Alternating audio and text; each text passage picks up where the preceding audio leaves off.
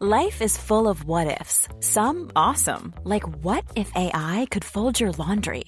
And some, well, less awesome, like what if you have unexpected medical costs? United Healthcare can help get you covered with Health Protector Guard fixed indemnity insurance plans. They supplement your primary plan to help you manage out-of-pocket costs. No deductibles, no enrollment periods, and especially no more what-ifs. Visit uh1.com to find the Health Protector Guard plan for you. Many of us have those stubborn pounds that seem impossible to lose, no matter how good we eat or how hard we work out. My solution is PlushCare. PlushCare is a leading telehealth provider with doctors who are there for you day and night to partner with you in your weight loss journey. They can prescribe FDA-approved weight loss medications like Wegovy and Zepbound for those who qualify. Plus, they accept most insurance plans. To get started, visit plushcare.com/weightloss. That's plushcare.com/weightloss. Today, we are talking about one of the most extraordinary kingdoms of ancient Africa, the kingdom of Kush, a kingdom that lasted for centuries and had interactions with the pharaohs of Egypt, the Ptolemaic dynasty, that Hellenistic dynasty that also later ruled Egypt, and of course, the power that then superseded the Ptolemies, the Romans. Now, joining me to talk through the history of the Kingdom of Kush, particularly focusing on their interactions with Imperial Rome, is Luke Pepperer. Luke is a brilliant archaeologist, anthropologist and historian, and he writes all about the history of Africa. He especially focuses on Africa in the Middle Ages, but he also has a great interest in ancient Africa, particularly the Kingdom of Kush. So it was fantastic to have him on the show to talk through all things the Kingdom of Kush. Here's Luke.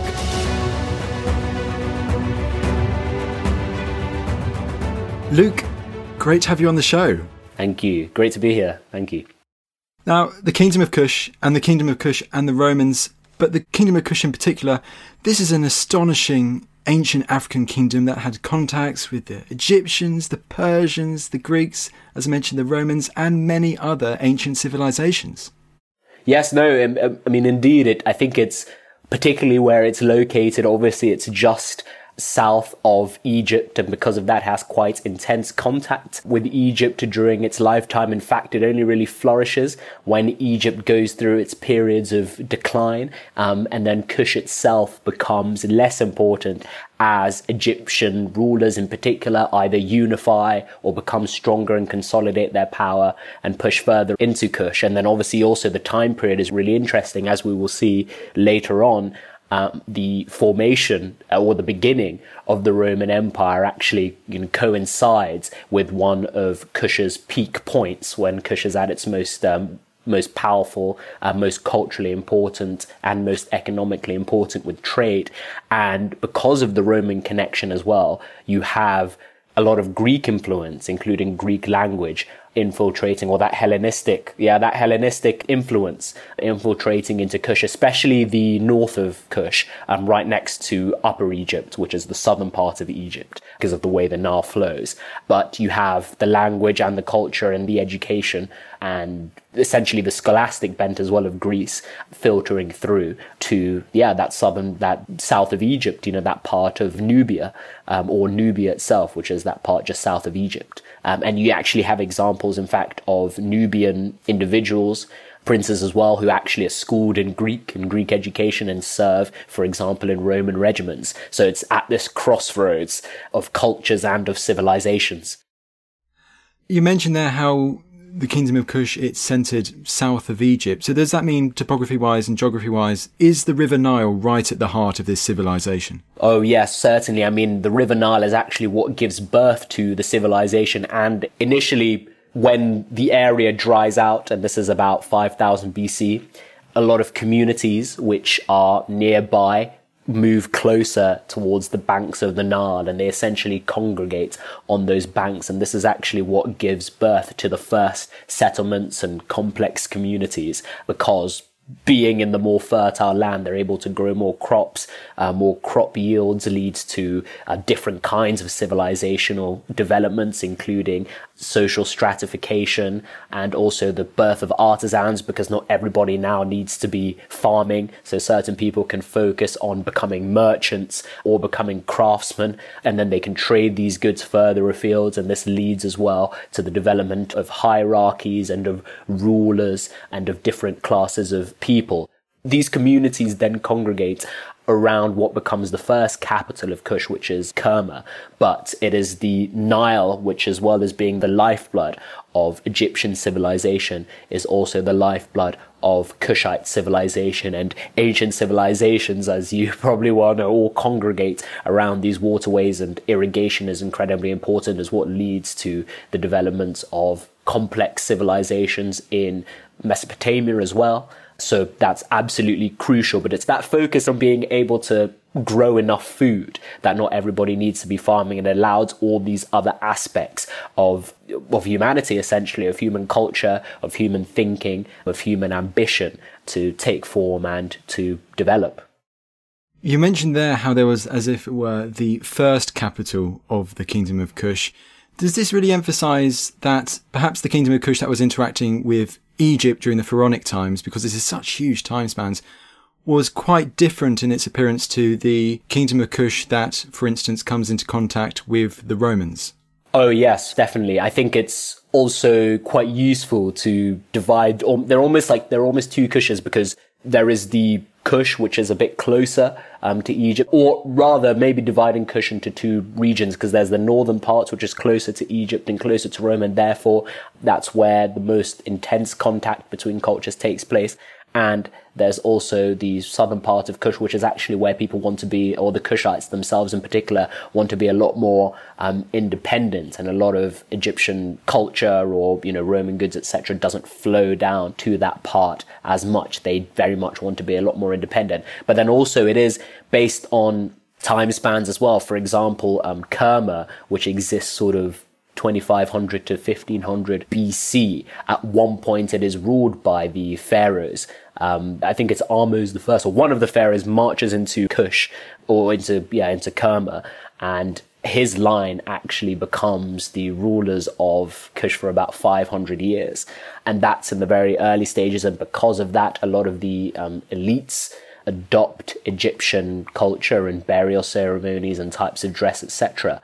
But later on, as Egypt goes through a period of decline, and this is almost 1,000 years later on, this is maybe 250, 300 AD, the Kushites basically move further south. Their first capital, a capital called Napata, is sacked by a pharaoh called Psammaticus II, but they've moved down to a place called Meroe, which really flourishes in the periods that I mentioned, sort of the 2nd and 3rd century AD. And here especially there is a king, a Kushite king, who is very, very keen to move away from Egyptian culture. So he emphasizes the Kushite gods over the Egyptian gods, including the war god Apedamak, and this king's name is Arkamani I, and he introduces new language and the Meroitic script, which actually is yet to be deciphered. He does away with hieroglyphics. He also makes sure all motifs, more sort of African motifs rather than Egyptian motifs, animals like ostriches and elephants, etc., feature more prominently on temple walls. And he starts burying people in the Kushite style, and even in these depictions, the Kushites are wearing their more traditional clothing and that sort of thing. But because this site Meroe is sort of further down the Nile, it's a lot further away from Egypt, so it gives it the space basically to flourish independently.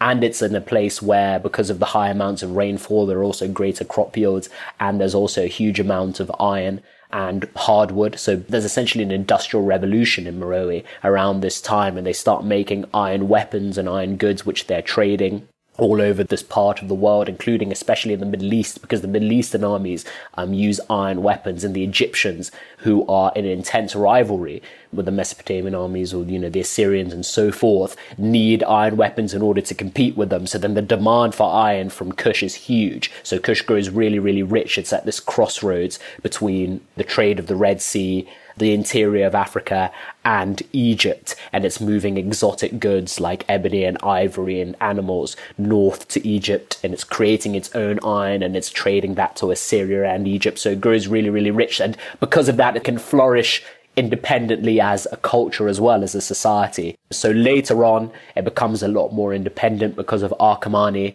But in the first period, even the more important Kushite kings like Kashta and Piye love Egyptian culture. They adopt it nearly wholesale. But the record as well is a bit skewed because a lot of Egyptians who were writing a fair amount as well have quite a hostile view of the Kushites. So they present them as being just this satellite culture with no real ingenuity of its own. Of course, we know that not to be true. And there is a rivalry between the two. But there are some Kushite kings who perhaps as well have Egyptian blood, who are adopting the culture wholesale and see themselves as Egyptian rulers who are ruling just a region of Egypt as opposed to this separate culture. So there's this north-south divide, and then there's also a time divide as well. Absolutely. Is that also kind of emphasised by those astonishing pyramids that are surviving at Meroe? Yes, exactly. So those pyramids are part of the Kushite adoption of culture, but it's interesting because they're kind of obviously this mix, you know, they're almost this syncretic mix between Egyptian culture and also trying to do something different. So although they take their basic forms from the Egyptian pyramids, they're also distinguished by being slightly smaller, and they also have these passageways. There's an entrance, and then there's a sort of corridor leading to the main burial chamber, and they were initially also topped with gold, which was an important Kushite commodity, but these were plundered by Giuseppe Fellini, who was an Italian treasure hunter, and he heard about the gold of Kush, and he was not interested in archaeology at all, but he just plundered them, basically. But, you know, within these walls, and these not being well known, but these would have been the tombs of rulers, some of whom who are harking a tiny bit back to the Egyptian past. It's almost like the roots are there, but they want to do something different as well. That's astonishing. And let's move on then to the dawn of the Roman interactions with the Kingdom of Kush, because just before these interactions start happening, the Kushite capital, from what you're saying, it is based at Meroe by this time.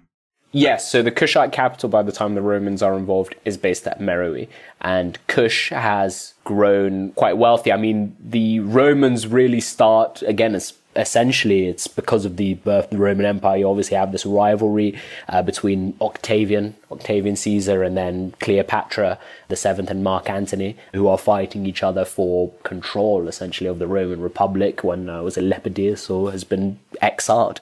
And when Octavian manages to defeat Mark Antony and Cleopatra, both of whom end up taking their own lives. Well, Mark Antony takes his own life because he hears a rumor Cleopatra has been killed, which turns out not to be true. And then Cleopatra takes her own life when she realizes she would rather die than be taken as a kind of bounty or, you know, as a treasure to Rome. And then Octavian Caesar, who launches this really effective propaganda campaign against Mark Antony, saying that he wants to install his own children as consuls and rulers of the different parts of the Republic and the expanding empire, etc., inherits what becomes essentially the first Roman Empire. You know, it becomes the first ruler of this great empire. And when Octavian becomes emperor, obviously, and Cleopatra is defeated, he takes control of Egypt, essentially. He annexed Egypt after the Battle of Actium. And the Romans are also renowned for having quite an unfair and heavy tax policy.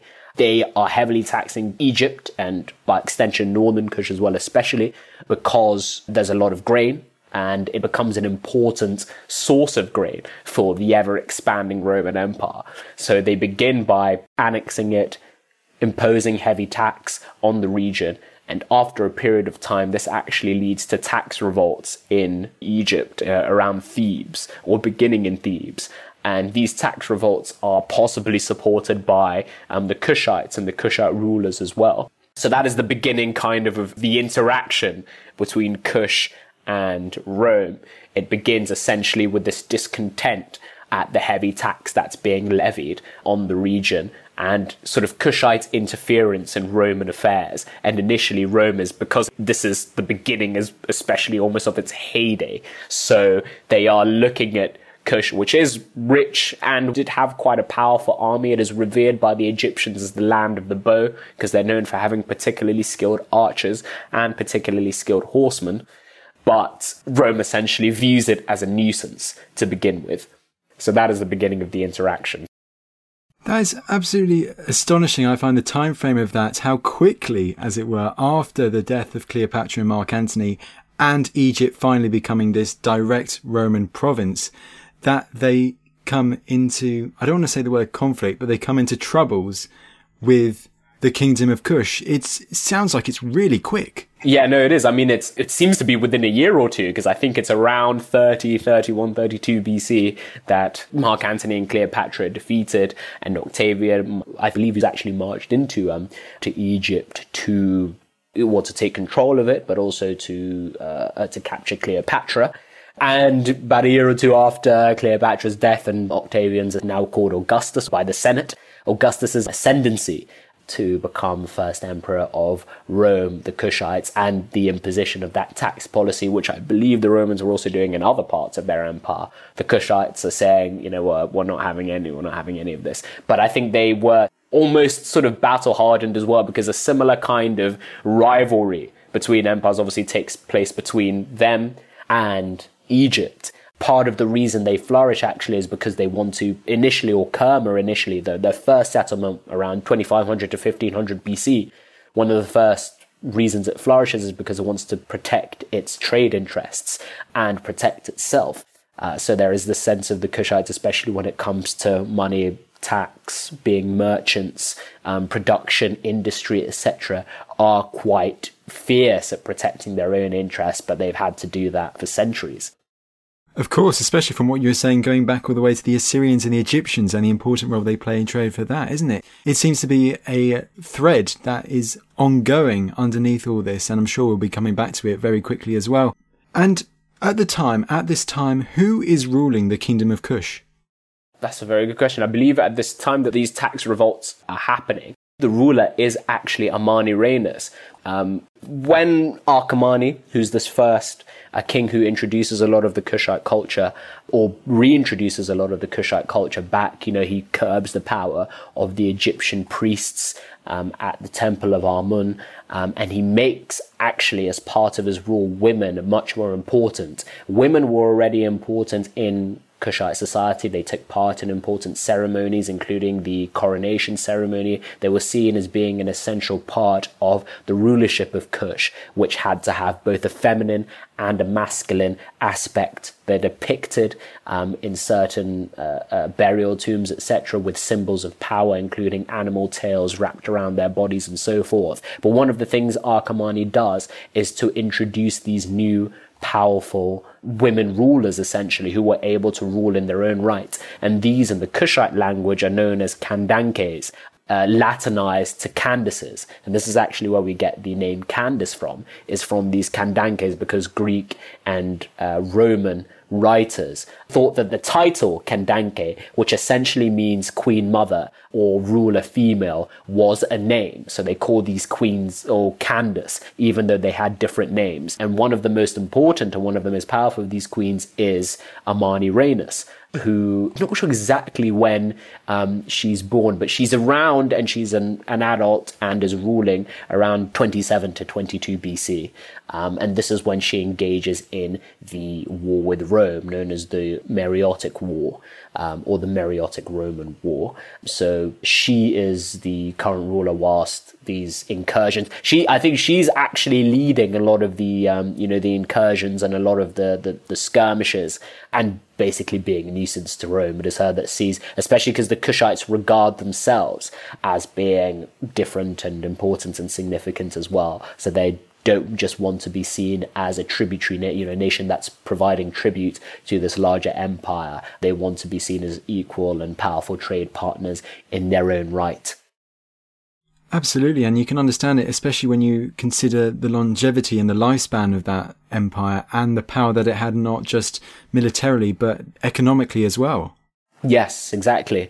Like I say, trading, it's very, very possible actually that these trade networks were extending and going as far as India and going as far as China as well. I mean, they carry a huge distance, and you can even see the amount of wealth that is flowing into Kush, which is evident not only in the tombs themselves, which have, gold everywhere essentially, but also the jewelry, and even the jewelry that accompanies things like their animals, their horses. I mean, this is even early on, but one of the Kushite kings in about 700 BC, 800 BC, Pa buries himself with his 4 horses, and they have the most magnificent regalia, plumage and gold and silver and ivory and all kinds of rich, grave goods, which shows the amount of wealth that Kush not only had itself, but that was flowing through Kush to other parts of the world and making the Kushite merchants and the Kushite population very wealthy indeed. Just before we go on to this clash of titans, as it were, between the kingdom of Kush and the Romans, what you mentioned there was astonishing about these independent queens ruling in their own rights. Has that been going on for quite a while in the kingdom of Kush? Well, it's like I said, Kushite women were always very important. There's this sense of the queen mother, especially the mother of the king, being very important. I mean, there's even evidence to suggest that the next ruler, that it wasn't passed down just from father to son, but actually the next ruler would be chosen usually as the sister's son, so the ruler's sister's son. And Kushite women and Kushite mothers, especially in the royal family, actually had the power to bestow kingship on whichever of their sons they think would be best to lead. So it actually seems to be a matrilineal society, or definitely in a lot of aspects matrilineal. And this is actually something that even still occurs in some parts of Africa today, these matriarchs essentially who decide which one of their children, the sister's children, will become the next ruler. And if the ruler or if the son isn't old enough, then the woman, the mother, rules as regent. But even when the son comes of age and is ruling as, you can say an independent ruler, but he's always ruling with the advice and with the influence of his mother. It's not as though the mother's cast aside and the king does exactly what he wants. So actually these female warriors, these Candaces introduced, it seems, by Arkamani, actually some of them go into battle with their sons. And you actually see this in certain reliefs, in burial tombs. So, for example, one of the earliest recorded queens is a queen called Shanak Dekete, and she's shown leading her troops into battle. And there is actually as well a picture of Amani Reynus, or an image of Amani Reynus, who, when she is battling the Romans, is actually entering the battle as well with her son called Arkinadad. So that image that we have of Amani Reynus, she's wearing battle dress and she's in the midst of battle with her son. And so there is this kind of close relationship and this close union between the female rulers and the male rulers as well. One isn't favored so much over the other, because even though a male is made technically the king or the ruler of Kush, in the background, the women, and especially the mother, is seen as having an important influence. And this actually mirrors the religious belief system of Kush. Elements are somewhat borrowed from Egypt, but in Kush you have these important female gods who always stand behind the male gods supporting them. And that mirrors what happens in the mortal world as well. Male kings, male rulers don't rule independently. They always have either a wife or a mother who is ruling almost alongside them, and acts as, it's a kind of yin and yang relationship, acts as a complement to the male side of rulership. You have to have that side, but you also have to have this female side is equally important for a flourishing rule and for a flourishing kingdom. Absolutely. A lot can happen in the next 3 years. Like a chatbot may be your new best friend. But what won't change? Needing health insurance. United Healthcare Tri-Term Medical Plans are available for these changing times. Underwritten by Golden Rule Insurance Company, they offer budget-friendly, flexible coverage for people who are in between jobs or missed open enrollment. The plans last nearly 3 years in some states, with access to a nationwide network of doctors and hospitals. So for whatever tomorrow brings, United Healthcare Tri-Term Medical Plans may be for you. Learn more at uh1.com. Hey, I'm Ryan Reynolds. Recently, I asked Mint Mobile's legal team if big wireless companies are allowed to raise prices due to inflation. They said yes. And then when I asked if raising prices technically violates those onerous 2-year contracts, they said, "What the f*** are you talking about, you insane Hollywood ass?" So to recap, we're cutting the price of Mint Unlimited from $30 a month to just $15 a month. Give it a try at mintmobile.com/switch. $45 up front for 3 months plus taxes and fees. Promo rate for new customers for limited time. Unlimited more than 40 gigabytes per month. Slows full terms at mintmobile.com. There's never been a faster or easier way to start your weight loss journey than with PlushCare. PlushCare accepts most insurance plans and gives you online access to board-certified physicians who can prescribe FDA-approved weight loss medications like Wegovy and Zepbound for those who qualify. Take charge of your health and speak with a board-certified physician about a weight loss plan that's right for you. Get started today at plushcare.com/weight loss. That's plushcare.com/weight loss. plushcare.com/weight loss. Okay then, so how does the war between Amarna-Renas and the Kingdom of Kush and the Romans, how does it progress? What do we know about what happens? So, like I said, it begins with these tax revolts that are taking place, and the Roman prefect, essentially one of the first Roman prefects at the times, is charged with suppressing them. So he suppresses the revolts that are taking place in Thebes, and he also suppresses those that are taking place in northern Nubia as well, which is also in chaos. And this prefect, whose name is Cornelius Gallus, rides into Nubia by force, and he appoints a Roman client as ruler of Nubia, and he says to the Nubians, you have to pay the Romans tribute now. And that's happening for about 5 years. Relationships are getting even worse. And then about 4 or 5 years later, Cornelius Gallus is actually replaced by another Roman prefect. Basically, the Assyrians at this time are causing trouble to Rome as well. So he's charged with marching into Arabia Felix. Aelius, I believe his name is. He marches into Arabia Felix, which is modern-day Yemen, and is fighting the Assyrians there. And it is while he's away that Amarna-Renas leads a Kushite army to the southern frontier of Egypt, and she captures the town of Aswan and other Roman forts as well. Aswan is the fort which is the southernmost point, basically, of Rome, of the Roman Empire. She captures that. She captures other forts. She sacks different temples and important religious buildings as well, but important buildings, including Philae. And Philae as well, she's keen to sack because it includes, or it has within it, it contains statues of Augustus. So she actually is concerned with capturing certain statues of Augustus, and she actually takes back not only several statues, but as well as the head of several bronze statues, or the head of one particular statue, which she buries under the entrance of basically the temple in Meroe. So therefore all the devotees who are walking into the temple to pay their respects to the Kushite gods walk over the head of Augustus, and this is not only as well a sign of disrespect, but it also reflects the Kushite beliefs. You know, by walking over your enemy, by stepping on and over your enemy, his power in the real world as well, even though it's just a depiction, his power in the real world would be severely weakened. And it is after that now Aelius, his expedition, so the Roman prefect Aelius, his expedition into Arabia is a disaster.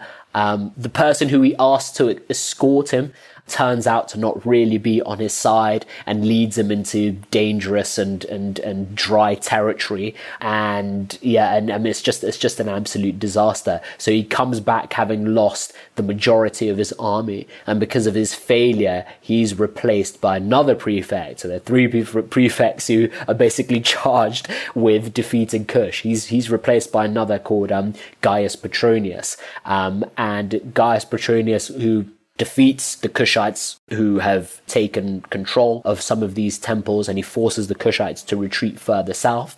And then he says there is an opportunity to make a peace between us. So he gives them a series of demands and says you have 3 days to acquiesce to these or we will continue fighting. And in 3 days, he doesn't hear from the Kushites. So he again marches further south into Kushite territory. He gets to the town of Napata, which used to be the Kushite capital, but is now more of a second capital. and he sacks that city, imprisoning a lot of its inhabitants.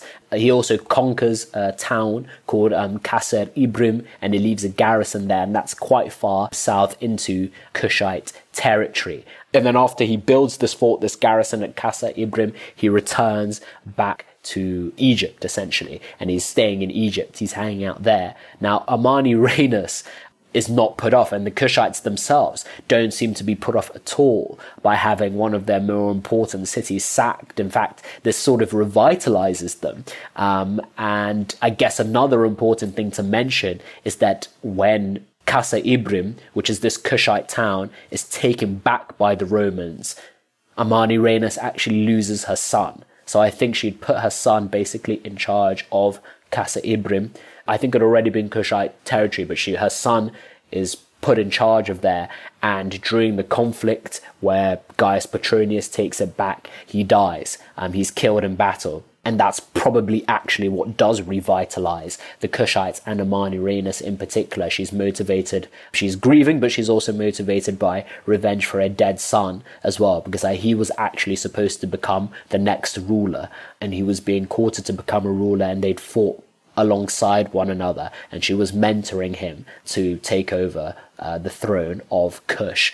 So he dies. So she tries to retake Qasr Ibrim, but Gaius Petronius, who hears of this large Kushite force coming back into the town, marches south again and bolsters the town's defenses. And there's a bit of a stalemate, which is happening. No one's really making any progress. So they lay down their arms, and Amarni-Renas confronts Petronius, and Petronius says, again, we're going to try and sue for peace. The Kushites have been a thorn in the Roman side for quite a bit of time. They just want to be done with it. And Petronius himself is not keen to keep on fighting these very hostile people. Because like I said, they're not only effective fighters, but they are fairly warlike. And they aren't just going to, bow down unless they get their way. And Gaius Petronius thinks that it's just a lot more trouble than it's worth. So he says Augustus is willing to lay down his arms, or lay aside his arms, if you negotiate a settlement. And Amarni-Renas actually at that point agrees, but she only agrees, I think, because she gets the indication that she's going to actually gain quite favorable terms from this treaty or from this peace. So Augustus at the time is on the island of Samos, and she sends some of her advisors and negotiators to Samos, just off the coast of western Turkey, and they negotiate a peace. And the peace treaty, the treaty is actually incredibly favorable to the Kushites, which is what is interesting. All the conquered lands, including Qasr Ibrim, this town, quite far south, all the conquered lands from Rome's and Nubian territory are given back to the Kushites.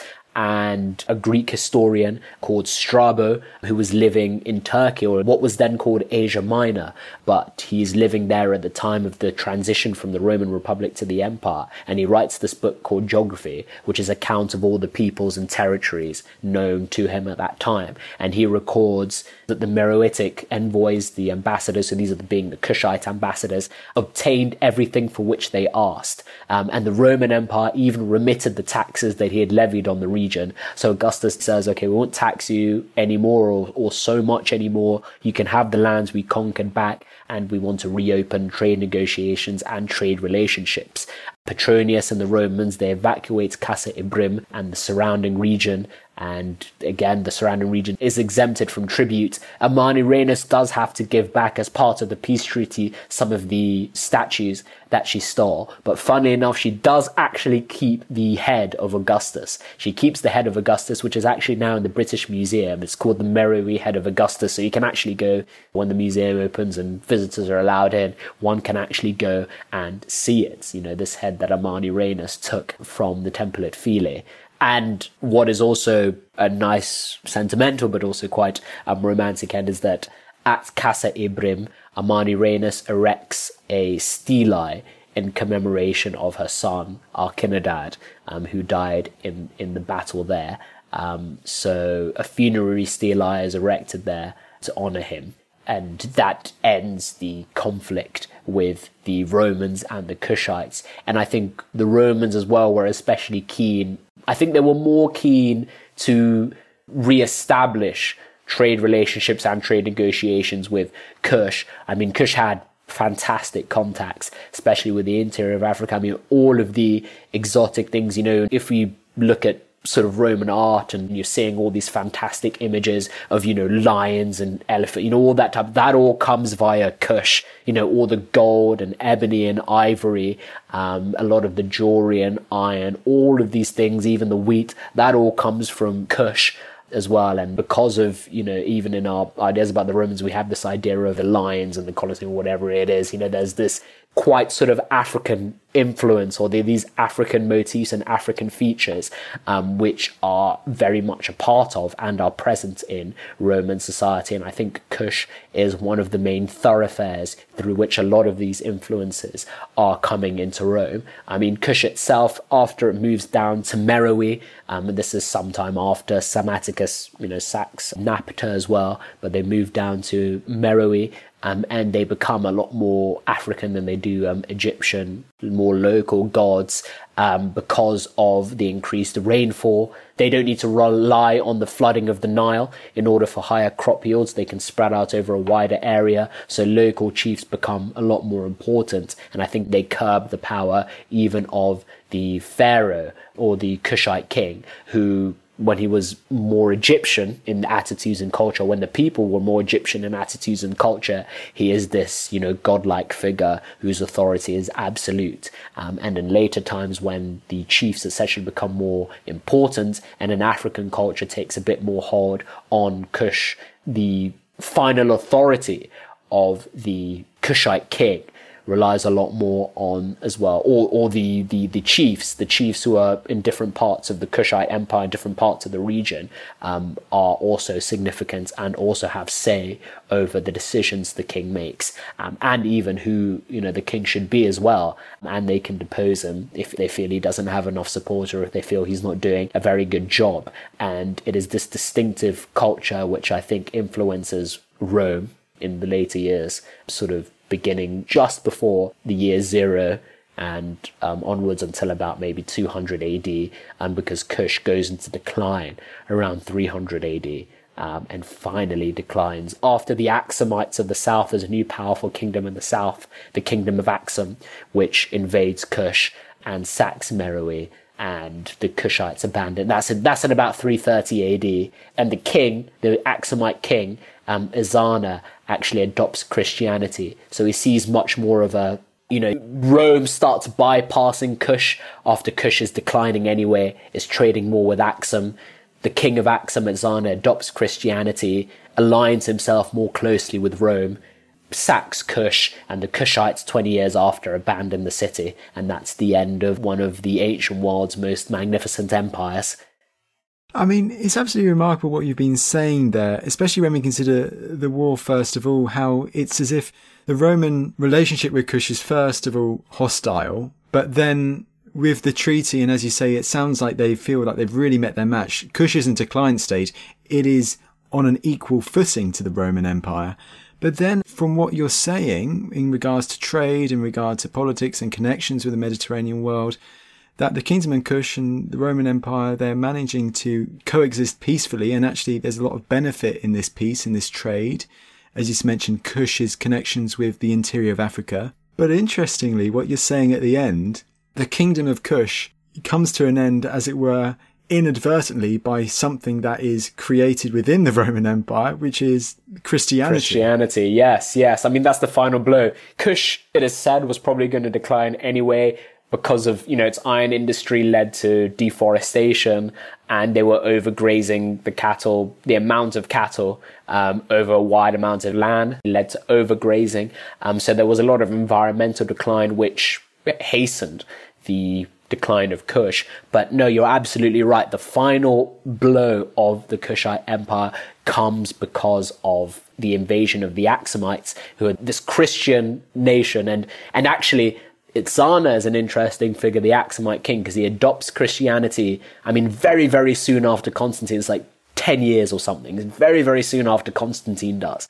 And Axum being in modern-day Ethiopia and Eritrea, and the Ethiopian Orthodox Church being one of the oldest in the world. But Yes, as Kush goes into environmental and economic decline, Rome is trading more with Axum. And then Itzana, seeing the opportunity here, adopts Christianity. And it is that, this was at a time still where both when Constantine adopts Christianity and Itzana adopts Christianity, that Christianity basically starts to become an important religion, because before that it wasn't, it was a very, very fringe religion. But with the adoption of these two powerful empires adopting it, Kush is sidelined. It's left out essentially because it is still the pagan, in what they would both consider to be a pagan declining kingdom. And the relationships between Axum and Rome grow ever tighter, especially after they both adopt Christianity, and Kush's decline was hastened, but it was inevitable anyway. It wouldn't have been able to flourish unless it also adopted Christianity.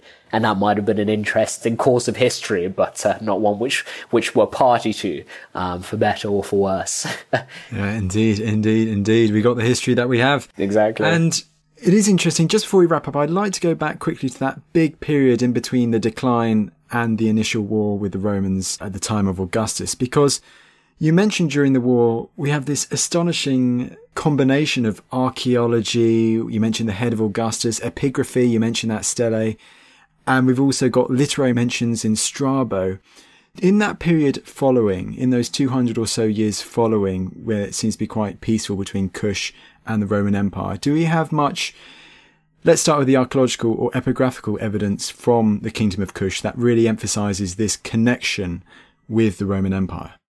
Yes, well, I think the north, especially northern Nubia, has very, very close relationships with the Roman Empire.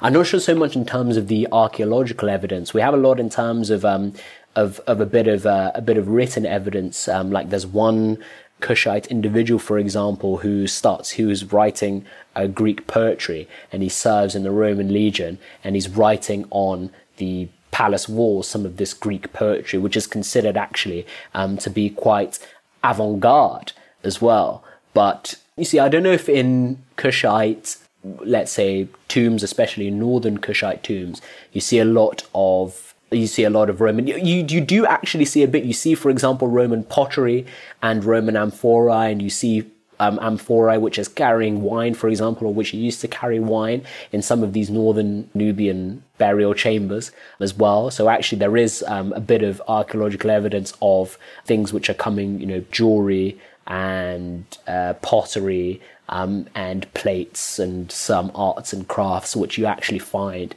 in Kushite burial chambers, and that suggests actually quite intense contact between the two empires, between the two kingdoms. But definitely the further south you go, you have the Kushites themselves trying to assert themselves, even in the way that they choose or name their rulers, and they use more Kushite epithets. They hark back to the king Kashta, who founded the 25th, actually what became known as the 25th dynasty of Egypt, and this begins the reign of what are sometimes called the African pharaohs, or the Black pharaohs, and it's a bit of as well as a religious golden age for Europe. But Kashta, Pa, especially, these are the people that the Kushites of the south are harking back to, whereas the Kushites of the north, they see the advantages of allying themselves more closely with the Romans, especially with this growing empire, which is becoming even more and more powerful. And Kush is sending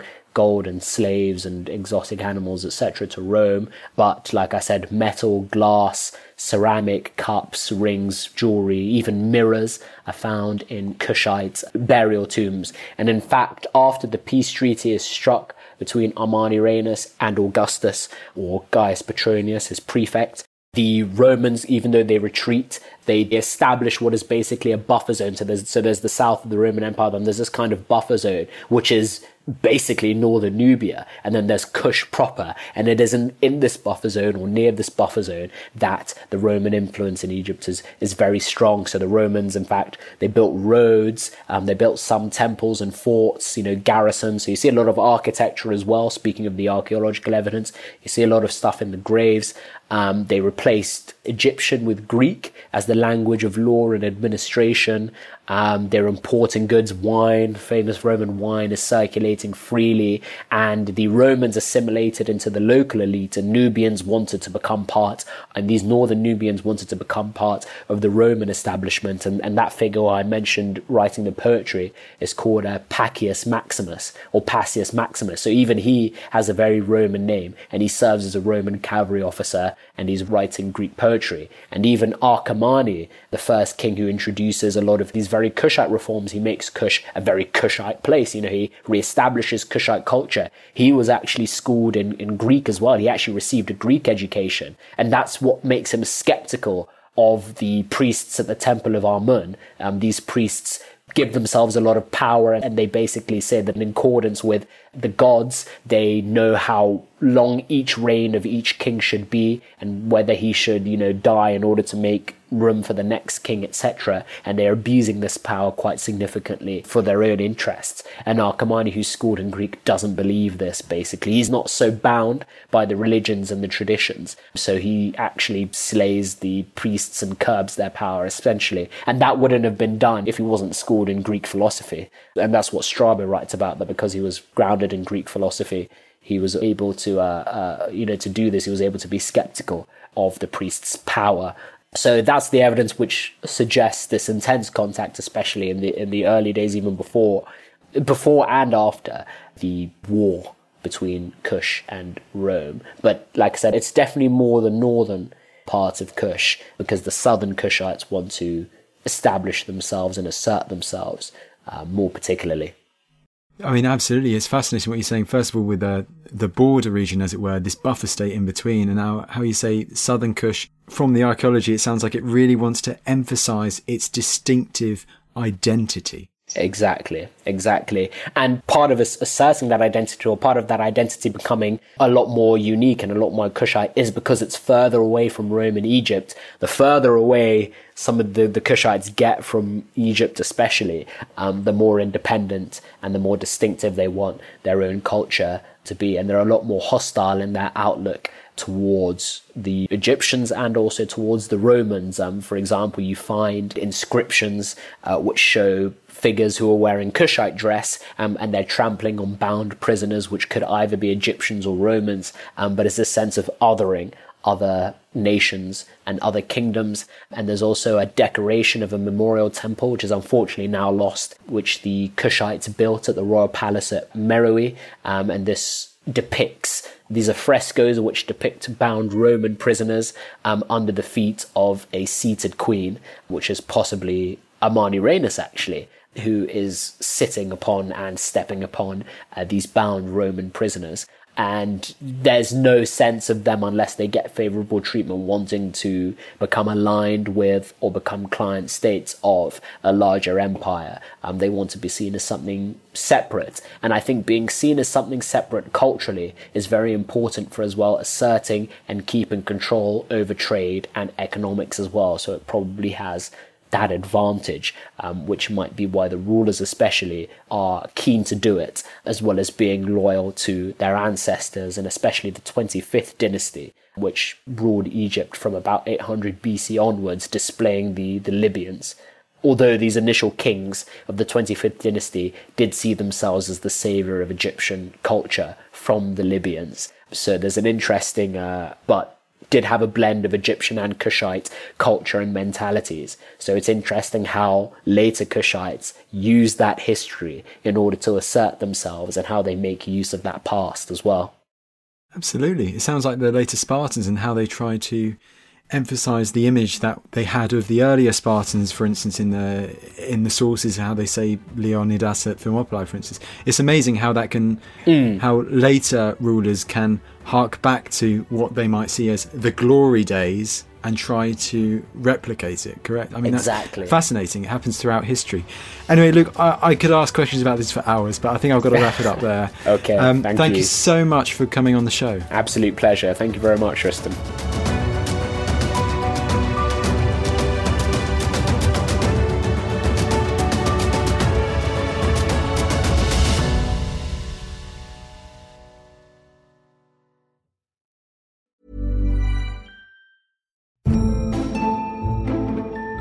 American politics are all struggle and strategy, passion and persuasion, and so much scandal. And they always have been. I'm Don Wildman, and on American History Hit, we're delving into Alexander Hamilton, whose bio was big enough for Broadway. From war to women and a dueling death to boot, Hamilton is a fundamental chapter of the American tale. Join me and a cast of worldly experts to meet the real Alexander Hamilton on American History Hit, wherever you get your podcasts.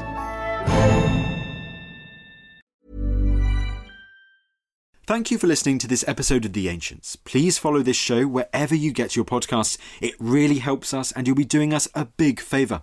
Don't forget, you can also listen to all of these podcasts ad-free and watch hundreds of documentaries when you subscribe at historyhit.com/subscribe. As a special gift, you can also get your first 3 months for just £1 a month when you use code ANCIENTS at checkout.